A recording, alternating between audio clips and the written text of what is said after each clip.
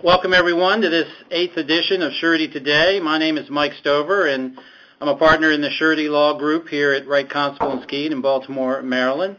First, I would like to note that we're coming to you live from our new office in Baltimore. Our address has changed. We've moved about, I don't know, what do you say, like 2 blocks? 2.5 blocks? About 2 blocks. Yeah, the address is now 7 St. Paul Street. We're on the 18th floor, Baltimore 21202. The zip code changed by 1 digit.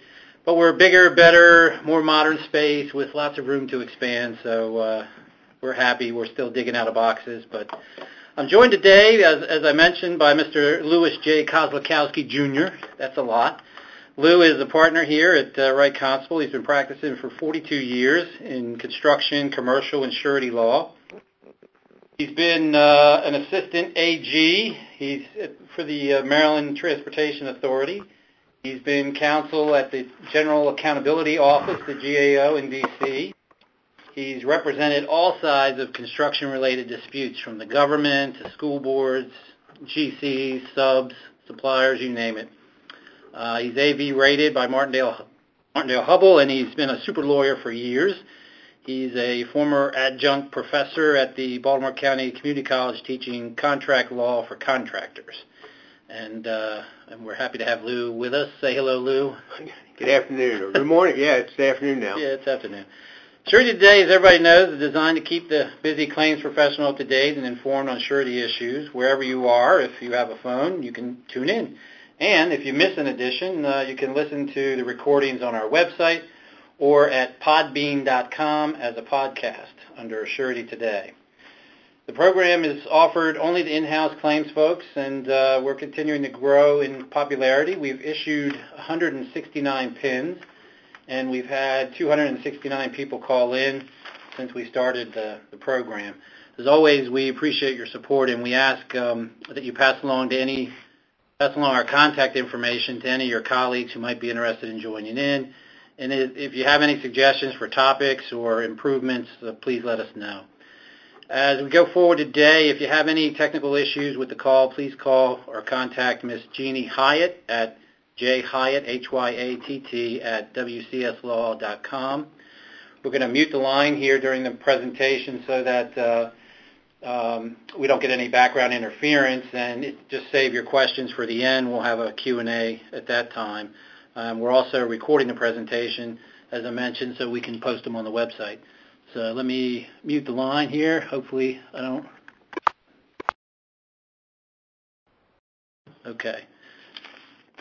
All right, so our topic today is trust funds, and Lou's going to lead us off with a sort of an introduction into the nature and formation of express trusts, and then I'll take over a little bit right after that. Go ahead, Lou. Okay.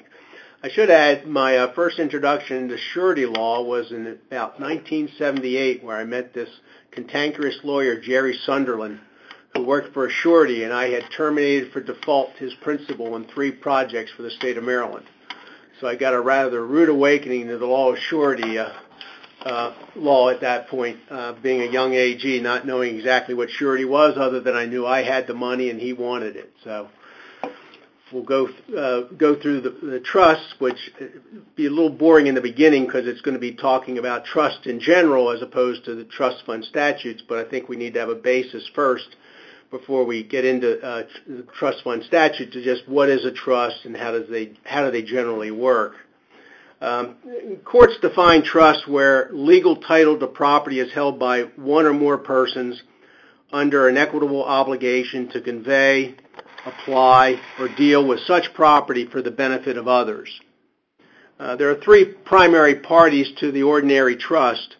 There's the settlor, the trustee, and the beneficiaries. The settlor is the person or entity that creates the trust. Generally, that's the party that provides the property to be held in trust. The trustee is the party who is appointed or required by law to perform the trust, and the one in whom the property is vested under either express or implied agreement to exercise those powers for the benefit of others. The settlor and the trustee may be one and the same, and often are. The beneficiary is the person for whom the benefit of the trust is held. So after the players, how do you form a trust? Well, basically there's shorthand, two types of trust, generally either express or implied. Express trusts are created by the direct and willful act or conduct of the parties, by some writing, deed, or words, expressly evidencing the intent to create a trust. Trusts can also arise by statute, such as the construction trust fund statutes, which are in very many states at this point. Implied trusts generally arise by the operation of law and are generally recognized as constructive trust or resulting trusts. And we'll deal with those a little bit later. But just remember there are basically two types of trust, express or implied. Trusts can either be executed, ED, or executory. An executory trust involves a circumstance where the trust is intended, but the transaction has not been completed and remains imperfect for some reason. It is a trust that is not fully and finally declared, but requires some other act or acts in order to perfect the trust and to carry out the intention of the settlor. An executed ED trust is one fully and finally declared by the person created it, so that nothing further remains to be done in order to make it effective. Right, so we're going to deal mostly with, at this point, express trust and leaving the implied trust for after a bit. An express trust is created when parties affirmatively manifest an intention that certain property is to be held in trust for the benefit of a third party.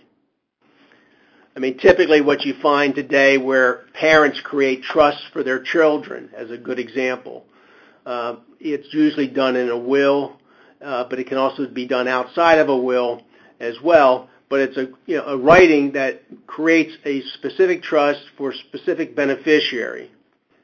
Okay, you don't really need technical words. All that is necessary is that you show the intent that a legal estate is vested in one person to be held in some manner or purpose of another.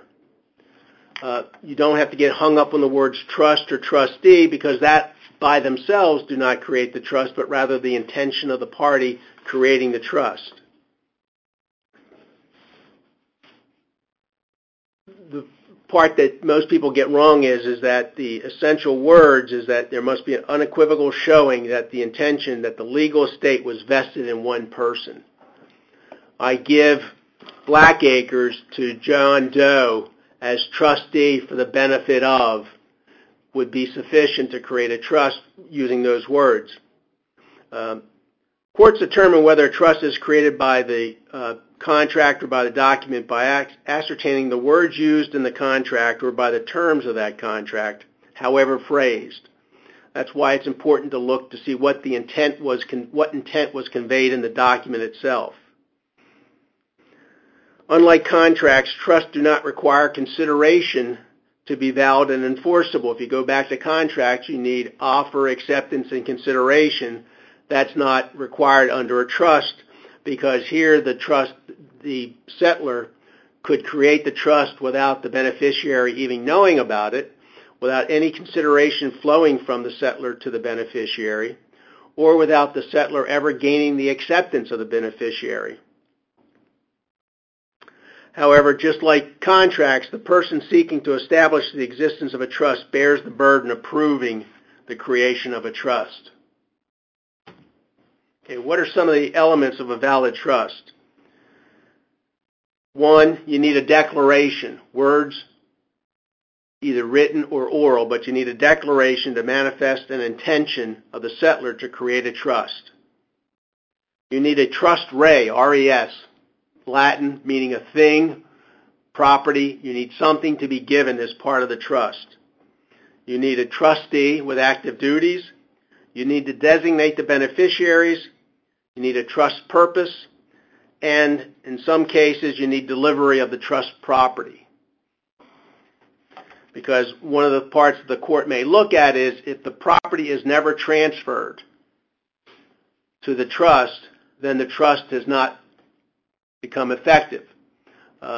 In the wills and estate side of law, sometimes people create a trust in their will, but yet they never convey black acres into a trust such that it becomes trust property. They never fund or they create a trust fund for children, and yet they never deposit money into the account. Would be some examples. So the real things that you're looking at is you need a trustee, a beneficiary, and trust property. Some of the things you do need, just like in a contract, is the intent. You need the intent to create a trust, and that's where the courts will look at the words, either oral or written, as to what the intent of the settlor was in creating the trust. With regard to property, anything of value will do. It can be real property, it can be personal property, it can be tangible or intangible, but it can consist of any type of property. The only difference is sometimes, depending on the nature of the trust, there has to be a physical transfer of the property to the trustee in order to make that trust effective. But regardless of what we're talking about in the way of property, it has to be clearly identified or ascertainable in some fashion. Beneficiaries are in the same category. You can identify one person. You can identify a group of beneficiaries.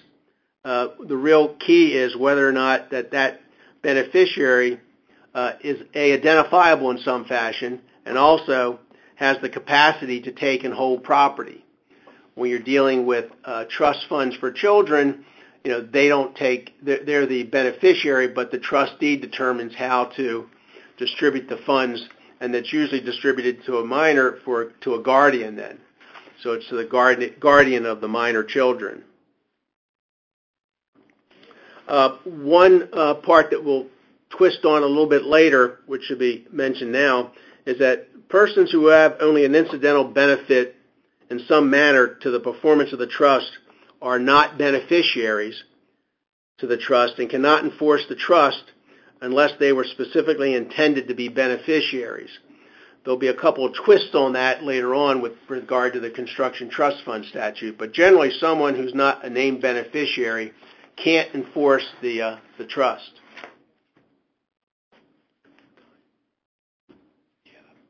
Okay. On the trustee, same thing. Anyone of legal age can be a trustee. It could be a person, a corporation. They have to hold the property for the others, and they are duty bound under fiduciary duties, which I'm sure most everyone can understand. And the only odd part about a trustee is that they don't have to accept to be the trustee. They can refuse in the beginning. They can also refuse later on, and there'll be a substitute appointed.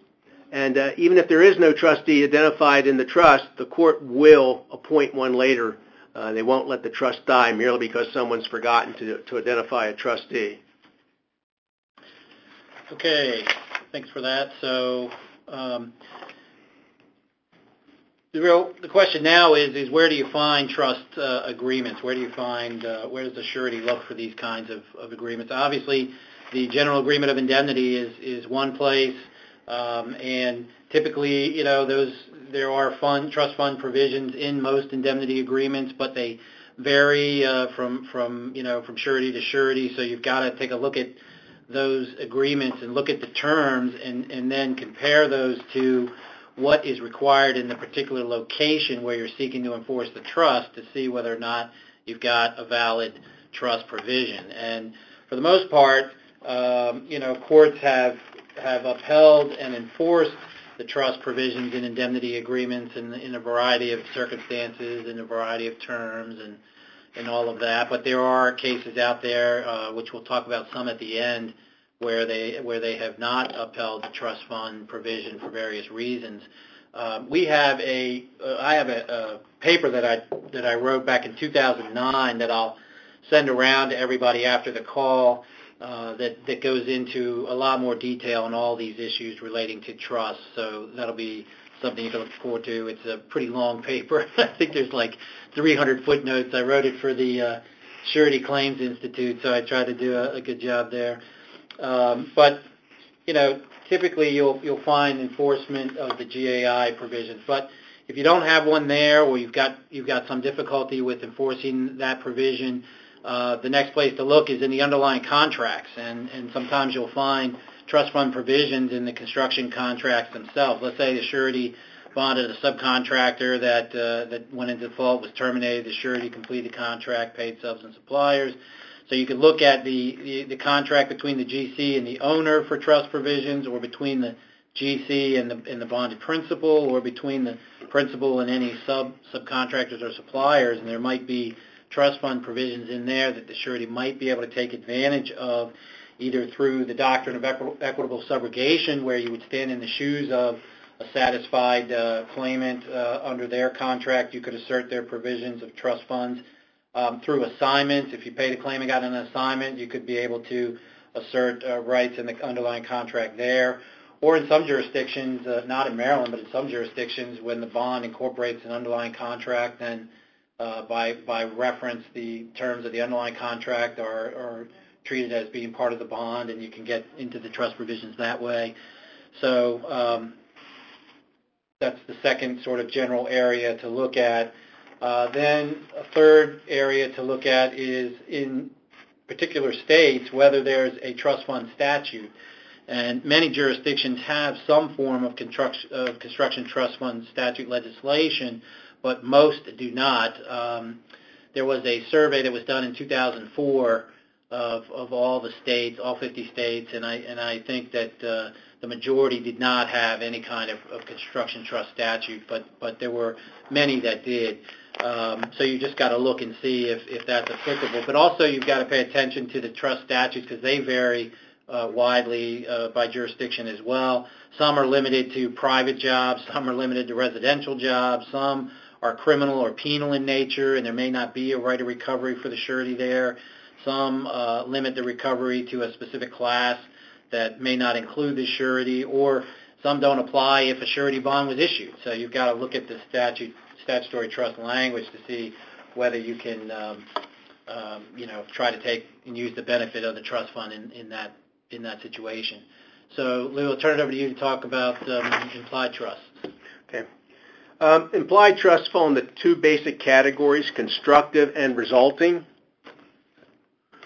On the constructive trust, really is not actually a trust, but rather a common law remedy developed in equity for unjust enrichment. The elements of a constructive trust are variously stated, but include obtaining property or retaining property through actual constructive fraud, a breach of fiduciary duty, duress, coercion, or mistake or other wrongful conduct, causing unjust enrichment to the wrongdoer. Okay? So basically that's an equitable remedy, that they're trying to fix what was taken wrongly. Again, the same thing, though. The person who's trying to argue constructive trust, though, has the burden of proof. A resulting trust is also an implied trust, but that's basically one where the express trust for some reason has failed. And therefore, when the court sees that and they see the express trust has failed for some reason, then they will fix it, if you will, and call it still a trust. That's where there may be a legal technical deficiency in the express trust, where an express trust is not fully performed without exhausting the trust estate, or where someone has bought property and they put it in the wrong name of the wrong person, and they'll fix that as well. Okay. So we talked about a little bit about the nature of the trust. Now, you find yourself frequently, sureties do, in bankruptcy. So what becomes of these trust fund rights in bankruptcy? What kind of benefit or can the sureties derive from having trust provisions either in the indemnity agreement or the underlying contract, or maybe even the statutory trust? And so let's take a look at that issue in the bankruptcy context. And as Lou discussed, the creation of a trust alters title or ownership of the trust property. Instead of the principal having total and complete ownership over the bonded contract funds, for example, upon creation of a trust, the principal becomes the trustee with only bare legal title. And the beneficiaries of the trust, the surety, subs, suppliers, what have you, they become the equitable owners of the trust. And when a bankruptcy case is filed, pursuant to the bankruptcy code, an estate is created, and by operation of law, all of the debtor's property, wherever located and by whomever held, automatically becomes what's known as property of the estate.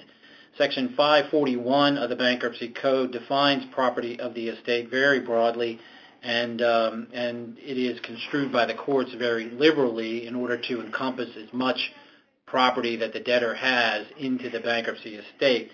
Section 541D provides that property in which the debtor has only legal title becomes property of the estate only to the extent of the debtor's legal title, but not to the extent of any equitable interest that the debtor does not hold. So we see that the bankruptcy code has been drafted in a way to protect trust property, to recognize and preserve the special nature of trust funds by recognizing the distinction between legal title and equitable title. So in the bankruptcy courts, you'll find that the courts will enforce and apply trust fund provisions.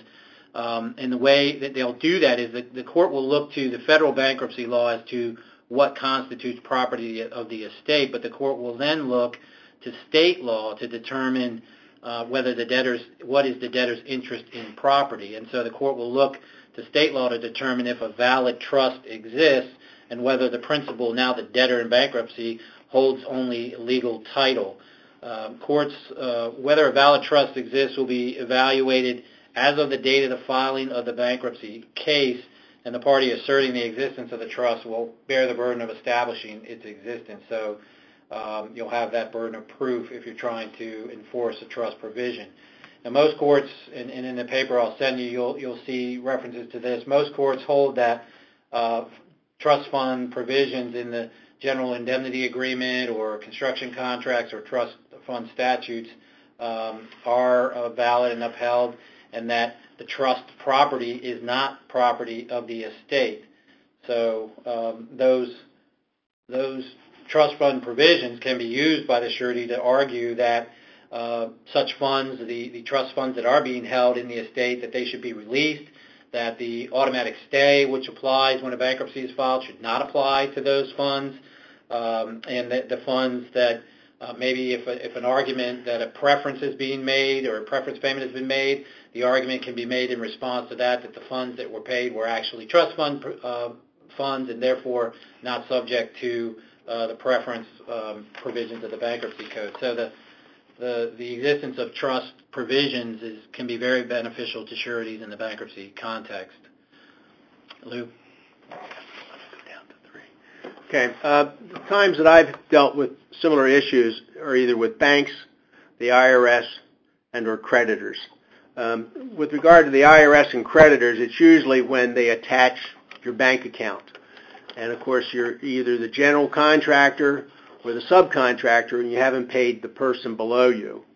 Well, with regard to the IRS, I've been able to convince them, at least in Maryland, under the Maryland Trust Fund statute, that those are not funds owed to the subcontractor if they're attaching the general contractor's bank account, because the subcontractor owes suppliers and subcontractors. And if I'm the subcontractor, same argument, except I owe money to suppliers and whatnot, and that seems to have been fairly successful with the IRS, particularly if I'm representing the general contractor, when I also send the IRS a copy of our payment bond telling them that if you take the money, I'm going to have to pay under the payment bond, and all kinds of things will occur after that. So it's really not the subcontractor's money. The one interesting one is about banks, and of course factoring accounts receivable.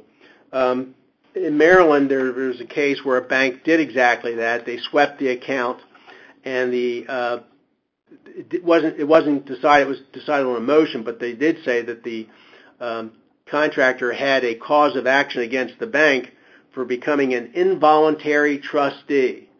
That is, that when someone helps the trustee breach their fiduciary duties in some fashion, that they themselves become an involuntary trustee and must return the trust property. And basically, of course, the bank screened by saying, how can we, the poor bank, know that? And the test was very simple, that the person who helps the trustee breach the trust has to know or should have known of the breach of trust, or by statute or otherwise, he is subjected to the same liabilities because he didn't do his due diligence. In Maryland, to be quite easy, a bank factors accounts receivable to a contractor.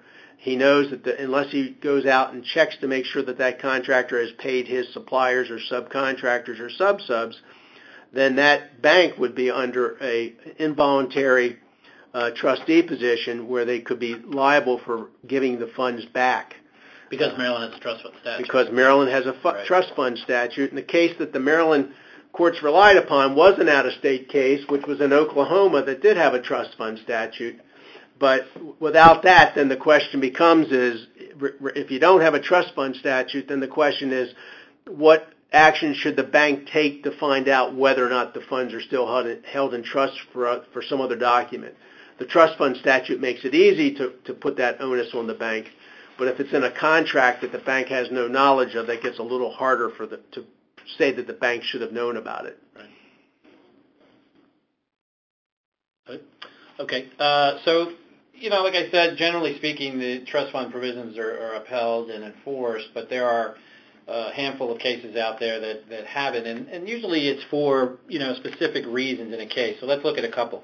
In re Construction Alternatives, 2 F. 3rd 670, 6th Circuit, 1993, involved a dispute in the bankruptcy court between a surety and the IRS to bonded contract funds that were paid to the debtor. The court held that a trust was not created because the indemnity agreement trust provision did not require the principal to keep any portion of the payments as separate trust funds in a separate account. The court believed that under Ohio law, unless such funds were segregated, no trust could exist. In re Suprema Specialties, 370, Bankruptcy 517, the Bankruptcy Court for the Southern District of New York, 2007, the surety issued a bond to secure principal's payments to suppliers, and the surety brought an adversary proceeding in the Bankruptcy Court asserting its rights to certain funds ahead of the principal's lenders. The court held that the indemnity agreement failed to identify a specific trust rest because it permitted the principal to commingle funds, which prevented identification of the trust. Allowing the commingle of funds, apparently the court believed was fatal to an express trust in and of itself. And the court also found that there was no trust because there was no delivery of the trust rest, as Lou was talking about earlier in there. The trust provision under the court's view was invalid because it sought to impose a trust on funds not yet made, not yet received, or due. A third case is the Acuity, a mutual insurance company versus Planters Bank, 362 F. Sup. 2nd, 885, Western District of Kentucky, 2005. In that case, surety sued the bank that had seized a progress payment made to its principal from a bonded job, and the court held that the trust cannot exist without a trust corpus, and that a promise made in the indemnity agreement 4 years earlier could not impress a trust on funds received without some later action or evidence of intent. Under Kentucky law, merely identifying a future rest is not enough. The property must have been in existence and identified definite at the time of creation of the trust. So you see how, different jurisdictions and the different law and requirements within those jurisdictions can derail your trust fund argument. So you've got to be careful about, what is the particular jurisdiction requiring, and then comparing that to your indemnity agreement or your underlying contract to determine whether you've got sufficient basis to sustain a trust. So, like I said, we'll send out the paper to you, and one word of caution there. That paper, as I said, was written in 2009. There's a discussion in there about non-dischargeability in bankruptcy, which has been superseded by a Supreme Court decision in 2013. So that whole discussion in there in this paper about that topic is is no longer valid except for historical purposes, I guess. But so wrapping up here before we go to the Q&A period, want to let everybody know that the next edition of Surety Today will be on December 12th at 12:30 Eastern Time, and the topic will be letters of credit. It'll be presented by George Bacharach and myself. Quick rundown, upcoming surety events. November 16th is the Philadelphia Surety Claims Association lunch meeting. November 17th is the Atlanta Surety Claims lunch meeting. December 7th is the Philadelphia Surety Claims Association holiday party. I know that the Chicago Surety Claims group holds a nice holiday party, but I don't have their date. The ABA FSLC registration is open for the midwinter meeting, which is going to be held this year in New Orleans, January 18th through the 20th. Hopefully, we won't be greeted with any blizzards down in New Orleans. So let's see if there's any questions that people want to get answered here. I've got to unmute the line. Okay, so we're open for any questions and hopefully answers. Hi, this is George Reddick over at International Fidelity. Hey, George, how you doing? Good. Yep. How's it going, guys? Reference was made early on in the presentation about a list or a chart, which I believe I've had at one point, which I don't recall where I would have it or if I still have it, of the survey of the various states and their trust fund statutes. Does someone there actually have that handy? Well, I tell you, George, in the paper that I'm going to send to everybody, there is a discussion of that, and I have reprinted from the article that I got it from the tables that have the various statutes that have them and the ones that don't. So that's great. Yeah, if you look on page 7 of that article that I'll send you, it's got a breakdown right there of what they were. Now, this, of course, is as of 2004, but all right. It's a start. Duly noticed. Okay. Anybody else? All right, great. Thanks, everybody. Appreciate it. Thank you. Thank you. Thank you. Thank you.